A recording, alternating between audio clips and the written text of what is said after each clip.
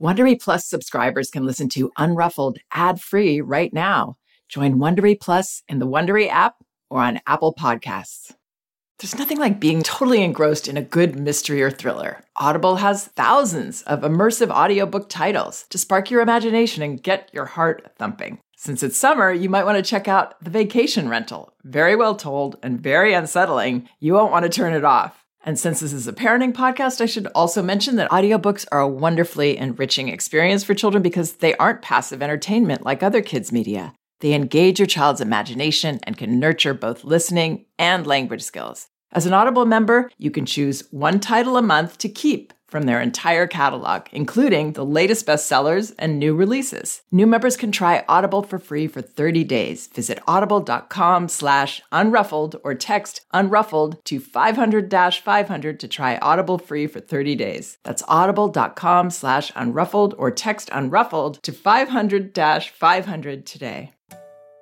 You can count on T-Mobile to help keep you connected. After investing billions to light up their network from big cities to small towns, T-Mobile is America's largest 5G network. Plus, when you switch to T-Mobile, families and small businesses can save up to 20% versus Verizon and AT&T. Visit your neighborhood store or T-Mobile.com to switch. Plan savings with T-Mobile, third line free on essentials via monthly bill credits versus comparable available plans. Plan features may vary. Credits stop if you cancel or change plans. Hi, this is Janet Lansbury. Welcome to Unruffled. Today, I want to address an issue that most of us face at one point or another.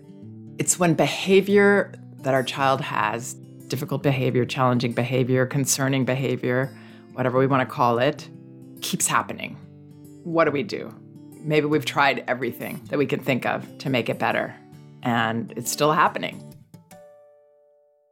Okay, so first I just want to talk about a couple of terms that I'm not a fan of because I don't believe that they're very helpful. One that we commonly hear is behavior is a reflection of an unmet need. While there may be some truth in that one, I find it very guilt-inducing, personally. I don't think it's completely accurate because a lot of the time, behavior is a reflection of a new need that a child has. It's not saying that we've neglected something or that we're missing something, we've overlooked something. And I don't know, I feel like underneath all that, it's saying you're not being a good parent. You're not being a conscientious parent. I don't think that's what's happening when children's behavior turns up or when it continues. The other term that I'm not crazy about is behavior is a bid for connection, because that's very general. Again, sort of like unmet need is general. And it's not always the case. Oftentimes, a behavior is reflecting a question a child has about how we handle things. Let's say we've been paying attention to our child for hours, and now they want more. They want us to keep playing with them. This is not a bid for connection. It's a bid for clarity from the parent. It's a bid to be able to express feelings that a child has.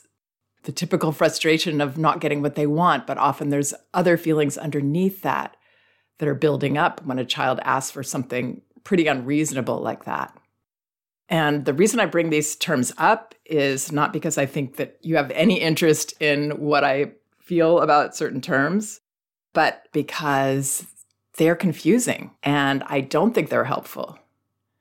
When we finally say no to our child after we've been giving them attention, or we know that we've given them some attention that day and we just can't right now, and now they're saying, I need you to play with me. I need you to keep playing with me. If we're worried that that means that we need to give our child more connection, that's going to mislead us and make us feel guilty for having a reasonable boundary. And self-care. Children aren't inclined to welcome us to have any kind of self-care, just a moment to ourselves. We have to make that happen. They can't be the ones to do it. But if we're worried that every time they react or they act out in some way, throwing something because we've said no to them, and now we're feeling, oh no, they need more connection from me, that's not going to help us. It's going to make matters worse. For me, a helpful way to look at these behaviors continuing is to see them as my child is stuck in this behavior. And oftentimes that means that we're stuck in a dynamic with them. So they're stuck. How can we help them get unstuck? I have a couple of specific questions parents sent to me, and I'm also going to be sharing sort of a checklist for figuring out what's going on when this behavior keeps happening. The first thing I would look at, ask yourself, what do you think is really going on here? What do you think this is about? Because you are the person that knows your child better than anyone. I find it fascinating and very cool that someone will share what's going on and this keeps happening and what can I do? And I'll respond, do you have a sense of why this is happening? And 9 times out of 10, the parent does have a sense. And what they're guessing sounds right to me. The parent knows, but they'll even say this, they needed that validation. They needed corroboration to trust their instincts. So for what it's worth, I'm validating your instincts. You know your child better than anyone. You know what's been going on in your family and what's been going on for them. You probably do know what's happening here. What's your child communicating? What questions are they asking through their behavior? What is the response that they need that maybe they're not getting? Use your intuition to tune in beyond the surface of what's going on. Because that child that says they need us to keep playing with them, what's often going on underneath there is, I just need to share these feelings with you. Things that are going on for me feeling a little too much control in the house maybe because you aren't as comfortable with boundaries as I need you to be. And whoosh, I can let it all go when you set that boundary. It's going to be noisy when I let it go maybe, or I'm going to keep nagging you and whining. But if you stay certain, I can let these feelings go. I can express them all the way. And then I feel better. So trust your instincts. Often it's about some change that's happened in the family.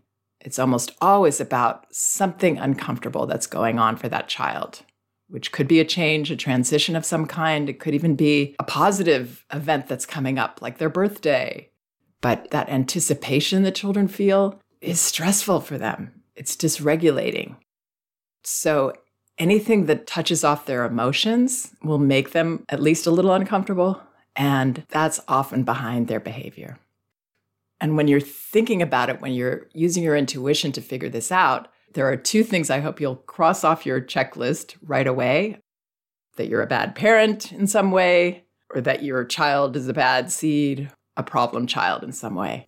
I can almost guarantee you that the behavior is normal for your unique child with their unique sensitivities under those unique circumstances. I've been doing this for a long time, and I can't even think of a time where behavior could not make sense to me at all. So trust your instincts, normalize this for yourself.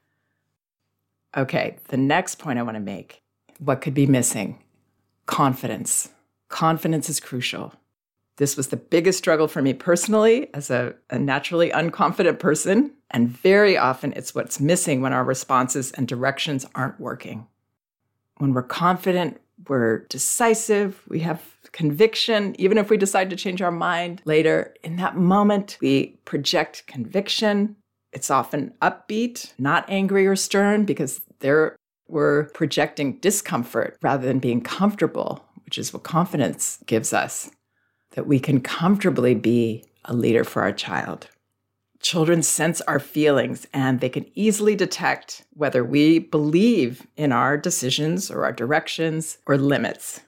If we don't, then there isn't a chance in the world our kids can feel comfortable, which means they're far more likely to cry or whine or protest, object, or keep pushing those limits. This is a universal law of parenting. Children can't approach situations with confidence and get unstuck unless we do first. So, what does confidence look and feel like? Here are some more questions to ask ourselves. Am I being clear, simple, decisive, upbeat, matter-of-fact, even maybe somewhat nonchalant or bored, rather than tentative or ambivalent, wavering, uncertain, anxious? Am I feeling calm and capable, unruffled? I can handle it, rather than urgent and emotional. We have to keep in mind that toddlers are tiny, they're impulsive, they're non-threatening people, even though they may seem very mature on the outside sometimes, even when they're behaving in ways that are challenging, talking to us in a mean way, pushing that limit, doing that behavior that they know we don't want them to do. There's a tiny child inside there that can't help themselves. So when we're confident, we're matter of fact, rather than rushing in there and shouting, we're being brief. Do we have a coaching tone rather than a lecturing tone? Sometimes it's just that extra split second that we give to correcting behaviors that can turn them into this interesting experiment, uncomfortably interesting, that children have to continue. Maybe they're feeling, why is hitting such a big deal? Why can't they easily stop me? They're so much bigger than me. Why such a pointed lesson? I definitely got a rise out of them. This is unnerving, which is why children are smiling sometimes, because they're unnerved. So they get stuck repeating this. Do we believe in our decisions and directions? Very important. And there's no reason not to, because if we've been too rash, we can always change our minds later with confidence, hopefully. And that's great modeling to say, you know what, I thought about that, and actually you can do this. Or actually, I do have some more time to be with you. Not because we're afraid of our child's feelings about it, but because we have tuned into ourselves and realized, oh, actually, this is okay, from a place of leadership. We can say even, I'm sorry, I didn't think that one through carefully. You know what? There is more time for you to play before you go to bed, whatever it is. Okay, so how do we get that confidence? It's easy for me to say, but how do we do that? Again, this has been my journey, so I can tell you what's helped me and helped a lot of parents that I've worked with. Prevention. That's the third point I want to make. Setting our child and ourselves up for success. A recent guest I had, expert and childcare provider Erica Orozco-Cruz, who spoke about balancing the needs of more than one child on my podcast. I love the way she referred to this as creating an environment that supports us. Because if we're caught up on our heels, we aren't going to come in as that assured leader. There's no way we can. If our child's doing it again, we're getting touched off. That might happen anyway, but we want to give ourselves the best chance possible to respond in a way that gets our child unstuck and ends this behavior. It's not about we're not good parents if we're not doing it or we're doing something wrong. It's just about how do we get what we want and what we want to help our child with, which is to make this end. So how do we create that environment or set ourselves up for success? Children learn by exploring and testing their environments, right? So if we don't want to keep telling our child to stop jumping on the couch or climbing on the dining table or playing roughly with the baby, then we want to create an environment that supports that. So we're not a broken record constantly saying no and trying to limit this again and again and again, which of course is going to lead to frustration for us. It can't not. It's not going to be comfortable for us when it's not working. So we want to have that separate place for the baby, have child-proof areas, or what I call a yes space. And a yes space is a completely safe place, enclosed with a gate. Everything in there is safe to use so that we don't have to keep jumping up and stopping things and setting limits again and again. That's why I call it a yes space. We don't have to say, no, don't do this, don't do that. But there will be things that we can't limit in the environment. Maybe our child has gotten a little bit older and they're kind of growing out of an enclosed space. So we want to have doors that can lock up high or close so that children can't get into areas that are not safe or appropriate for them. And then when we do have those things like the dining table or the couch that we can't change in the environment, we can't keep them away from there, then we want to have that very calm, even boring, nonchalant response. Oh, there you go. So we're not rushing up. We're going to make it safe enough that none of these things are an emergency. So let's say our child is on the dining table again. Well, if this is available to our child, we're going to maybe put padding under there in case something happens. But this isn't a red light situation. We're not going to leave out anything that would be a red light where we have to rush in. So it's a yellow light. We don't want our child to do it. We can walk in. Oh, there you go. No, I'm going to help you down. When behavior doesn't ignite us at all, then children don't actually keep repeating this. They might, in the beginning, if we've been a little charged up by it in our response, they might keep trying it again for a few days. But pretty soon, if we can be boring about it, they will stop. So that's even more reason to have that confidence. There's nothing that's going to happen here that I can't handle. Walking in, striding in, or even standing there going, there you are. Can you come down on your own, please? Or do you need my help? Confidence and setting ourselves up for success. These two work together. Other ways to set ourselves up well is to have relatively peaceful, calm, routine days, predictable as possible, because predictable routines create comfort for children. Even if there are things in those routines that they don't really like to do or they have a hard time doing, it's easier for them when it's part of the routine that they know. Every day they're going to go brush their teeth and we're going to help them. Sometimes it's harder, I know, but this is what we always do. It's easier for children to accept. We're not going to have as many struggles or things that throw us off balance. Young children greatly appreciate being able to predict what will happen. I know sometimes adults say they don't like predictable environments, and I totally understand that, but it's something to consider. Like when we walk near the road, we always either hold hands or my parents carry me.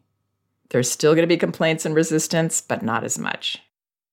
And another part of the environment or daily routine that helps is, do I spend time observing and understanding my child and give them moments, just a few minutes here and there is all that's really needed, of positive, full attention. So that's 100%. Our phone isn't right there ready to interrupt us. We're not busy with other things, just for those moments. And with the approach I teach, we recommend utilizing caregiving where you really need to pay attention anyway to that diaper or that nail clipping or whatever it is, that bedtime routine, helping your child get dressed and undressed and then dressed in their pajamas. Those are natural times to be intimate. And when we refuel children with 100% attention during those times, we can actually fill their attention needs. Not their attention wants, mind you, but their attention needs. They're always going to want more. Most of us think a lot about our family's future. That's part of the job, right? And I'm sure you've heard that annoying piece of advice that says, don't buy that latte, invest instead. Well, we went for it a couple of years ago and opened a Robinhood account. To be honest, my husband wanted to cut down on coffee anyway. But you know what? Whatever your goals are, Robinhood could help your family build a better financial future. Investing a small amount now could make a big difference 30 years down the road. It's nice to be in the driver's seat and have autonomy when making investments, which is easy to do with Robinhood. Download the Robinhood app or visit Robinhood.com to start building a better financial future. That's Robinhood.com or download the app now to learn more. Of course, investing involves risk and loss of principal is possible. Returns are not guaranteed. Other fees may apply. Robinhood Financial, LLC, member SIPC, is a registered broker-dealer. This podcast is supported by FedEx. FedEx offers fast delivery, more visibility, simple returns, and weekend home delivery to 98% of the U.S. population on Saturday and 50% on Sunday. With FedEx, you get picture proof of delivery, ensuring you always know where your package is. Returns are simple with packageless and paperless returns. Plus, FedEx Ground is also faster to more locations than UPS Ground. See the FedEx service guide for delivery information. So, what are you waiting for? See what FedEx can do for your business. Absolutely, positively FedEx. All right. The fourth point I wanted to bring up, I call this early action. So it's not that children don't understand our words. They do, especially if we've been in this situation before. But they need more from us when they're stuck in that impulsive behavior. So that can mean that we're calmly shadowing a child who's hitting, have our hand there ready. If our child's getting close to another child, we're ready to stop it early rather than seeing them hitting children and then we have to run in or now we're getting triggered. The reason this helps children get unstuck is because they can feel safe. They can feel calmer, that my parents have a handle on this. They're helping me. They're even anticipating the help I'm going to need. They're on this. I don't have to worry about that. I still have all the feelings I have of being a young developing person and being in whatever transition I have or whatever sensitivities I have. But I've got this most important thing, which is a safe leader who has my back and is not only not blaming me for my behavior and angry at me, but is even anticipating what I might do because they know me so well. And anything that calms children helps them feel safer and is going to help them get unstuck. And then maybe if a child's behavior is getting too much, we bring them to us. I'm going to bring you over here to me because this isn't safe. And it seems like you're having a hard time stopping. I know you want to go back in there and maybe they're starting to hit me. I'm not going to let you hit me. I'm not going to let you hurt me. I've got to stop you. This is my job. But you want to keep playing. I know. And the reason that often happens, that children react strongly when we do help them with a boundary like that, is that was what was fueling their behavior in the first place. They didn't think it was something we wanted them to do, to go around behaving that way. They knew reasonably that they weren't supposed to do that, but they had this feeling that they had to keep going. Something was pushing them there. It may be that they feel unsafe with us in those situations because we haven't taken care of things early enough or confidently enough. So again, not judging, just suggesting what we can do to help children get unstuck and get ourselves unstuck. And it's also about our confidence. It's asking ourselves, am I ready and willing to take the actions necessary to help way, way before I even get the slightest bit irritated or annoyed by my child's behavior? Sometimes we're still going to get irritated and annoyed for sure. That's just par for the course. But whenever we can act early without that happening, because we've normalizing this behavior for ourselves and we have this intuition about what's going on with our child so we can help them, then we're going to take a step forward to easing the behavior instead of staying where we are, which is maybe stuck. The next point is point 5, acceptance, which is rolling out the red carpet for feelings. Accepting and acknowledging, and really acknowledging, not just saying, oh, you're upset.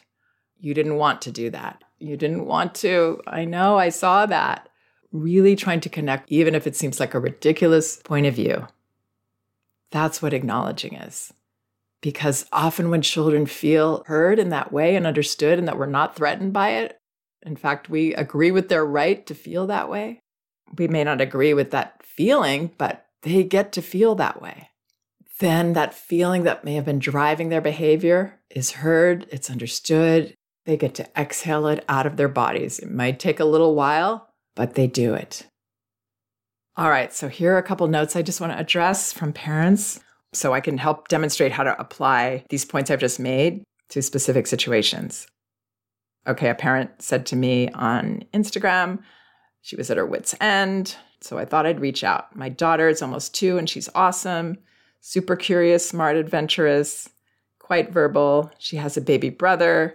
She's been wishy-washy on him, sometimes super excited, but often when he's lying on the ground playing, she will sprint over and out of nowhere grab his face and say, baby cry, or baby will cry.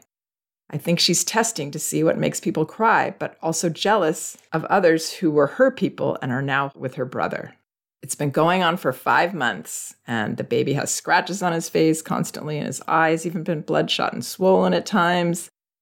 This parent says she's said, I see you want to grab your brother. I won't let you do that. Or simply, I won't let you hit the baby. But often she beats us to it. And so I grab her arm away and say, don't hit him. Or I don't want you to hit the baby. That's not okay.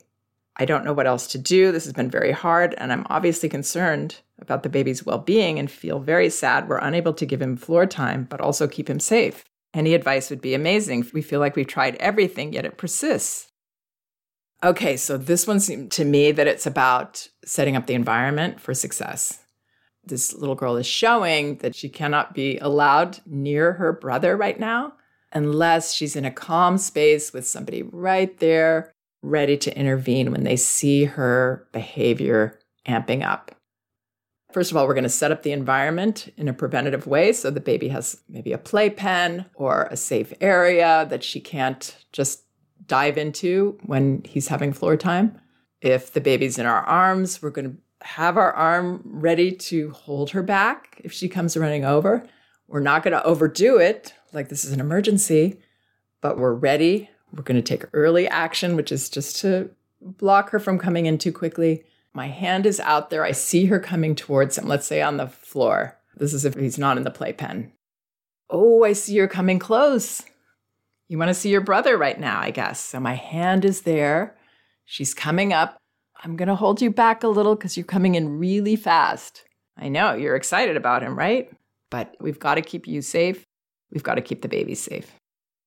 So yeah, prevention in the environment that I would take care of, and then early action and confidence rather than letting her surprise us and then trying to just say, don't do that. And then she does it anyway. And now we're going to lose our cool a little and we're going to be angry. We don't want to let ourselves go there if we can help it. But while also encouraging her feelings, because this little girl has the usual, I'm sure, very mixed feelings. It's a very scary situation for a child when the baby is born and their world shifts in such a huge way. So welcoming her to share those feelings. Either it'll be in that moment when we've stopped her and she's crying because we've had to hold her back a little. You know, if she's really out of control there, I would say, we got to bring you over here. But now my baby's in a safe place, so I can help her, bring her in for a time in. And that may be when she shares feelings. I know it's so hard. You're so excited about him, but you also want to hurt him. That's normal stuff to feel about your baby brother. That's normal stuff. But yeah, we're always going to be here to help you with that. Those messages. Not that you would always say all those words, but those are the messages we want to get across to her that will help her feel much less alone in these scary feelings that she has, that she's acting out on, and that should ease the issue. All right, this other one, it's a long note. I won't read the whole thing, but I'm wondering if you can speak to a situation I often experience with my 5-year-old daughter, which has many layers to it. The recurrent scenario is that my daughter has tantrums, meltdowns daily that come out of nowhere and are so big and explosive that it often disrupts the entire day for the whole family.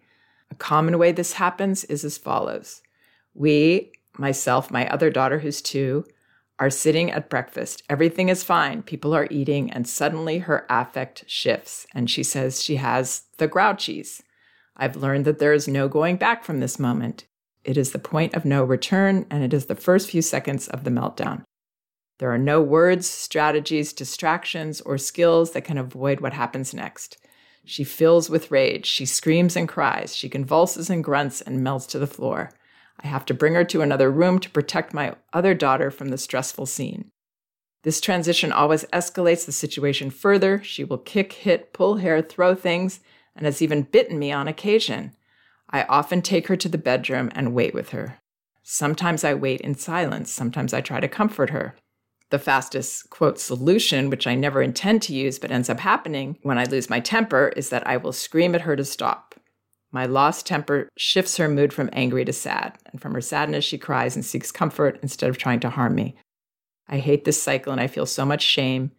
And then she talks about she has underlying anxiety whenever she's around now. She also describes her later as, a very capable girl who's taught herself songs on the piano by ear and things like that.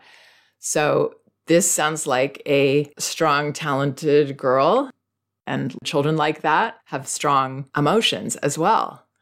Those two things go together. So it's like they're achieving on a very high scale, and then they have to go the other direction, releasing feelings. And I don't know what her feelings are about, but she's gotten stuck in a cycle where when she's expressing her feelings, she feels her parent get tense, get scared, and then act kind of, it sounds like a little bit fearfully in trying to help her with the feelings, because she said she's worried about her younger daughter witnessing this scene.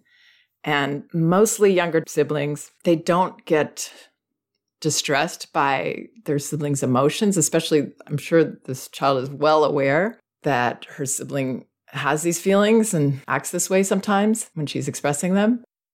What is more concerning for the younger child is the parent who is anxious and tense and angry about these feelings. So that would be more disconcerting than the siblings' feelings. Most children can relate to another child's meltdowns because they kind of know what that feels like. But from their leader, they need confidence. And that's what this little girl needs too, the 5-year-old, to know that, oh, the grouchies, oh, yikes, that doesn't feel good. She may have a full-on meltdown right there. I would normalize this for yourself and not try to do something. You know, this parent says that she's tried all these things to make it stop and it doesn't stop. And that's right, because feelings have a life of their own. They have their own beginning, middle, and end. So I would say that what will really help this family get unstuck, at least with this short response that I can give right now, is welcoming those feelings, rolling out the red carpet for her to have the biggest meltdown. Even though she's 5 years old, even though we think she shouldn't be doing this at this point, she is. So these are her sensitivities. It's her feelings. They're not ours to decide if they're valid or not. She just needs to know that it's not going to scare everybody for her to feel this way, and that it's not something we need to try to fix or take care of. I mean, if she was in a public situation, I would try to get her away just for her own privacy reasons, but not with her sibling. Her sibling has seen it all from this sister, I'm sure. If the parent could see the feelings as positive and acceptable and just what this girl's doing right now, I think that will help them get unstuck. Right now, she's putting a lot of energy of her own into the feelings, which just kind of builds on them. As the mother said, taking her away makes it stronger. Well, that can be because she feels our uncomfortable energy, and that builds on hers. So just let her do it at the table or on the floor right there. I would just hear her and say, oh, you're really having a meltdown, or this is so tough, or say nothing. Just say the grouchies. Yeah, I know. Sometimes that happens with you. You get that. Not changing the family, not becoming this event that takes everyone's attention and emotion. It's just part of who she is right now. So having said all this, another thing to check, if our child's behavior is continuing, maybe they need an assessment of some kind. It never hurts to do that. And I've experienced that where a child I was working with, he would just come into the play space with other children and just start hitting. And he didn't seem dysregulated at all, but it turned out that he had some sensitivities and neurodivergence. It was a lot for him to be with those other children. And then the behavior made a lot of sense because it wasn't going away. And we realized that was just his discomfort with a group of children in that setting. It was just a little intense for him. So the more we know, the more aware we are of what's going on with our child, the more confident we can be in helping them get unstuck. I hope some of this helps. And by the way, if my podcasts are helpful to you, you can help the podcast continue by giving it a positive review on iTunes. I'm so grateful to all of you for listening. And both of my books are available in paperback at Amazon: No Bad Kids, Toddler Discipline Without Shame, and Elevating Childcare, A Guide to Respectful Parenting. You can also get them in ebook at Amazon, Apple, Google Play, or Barnes & Noble, and in audio at audible.com. As a matter of fact, you can get a free audio copy of either book at Audible by following the link in the liner notes of this podcast. Thank you so much for listening. We can do this. If you like Unruffled, you can listen ad-free right now by joining Wondery Plus in the Wondery app or on Apple Podcasts. Prime members can listen ad-free on Amazon Music. Before you go, tell us about yourself by filling out a short survey at Wondery.com/survey.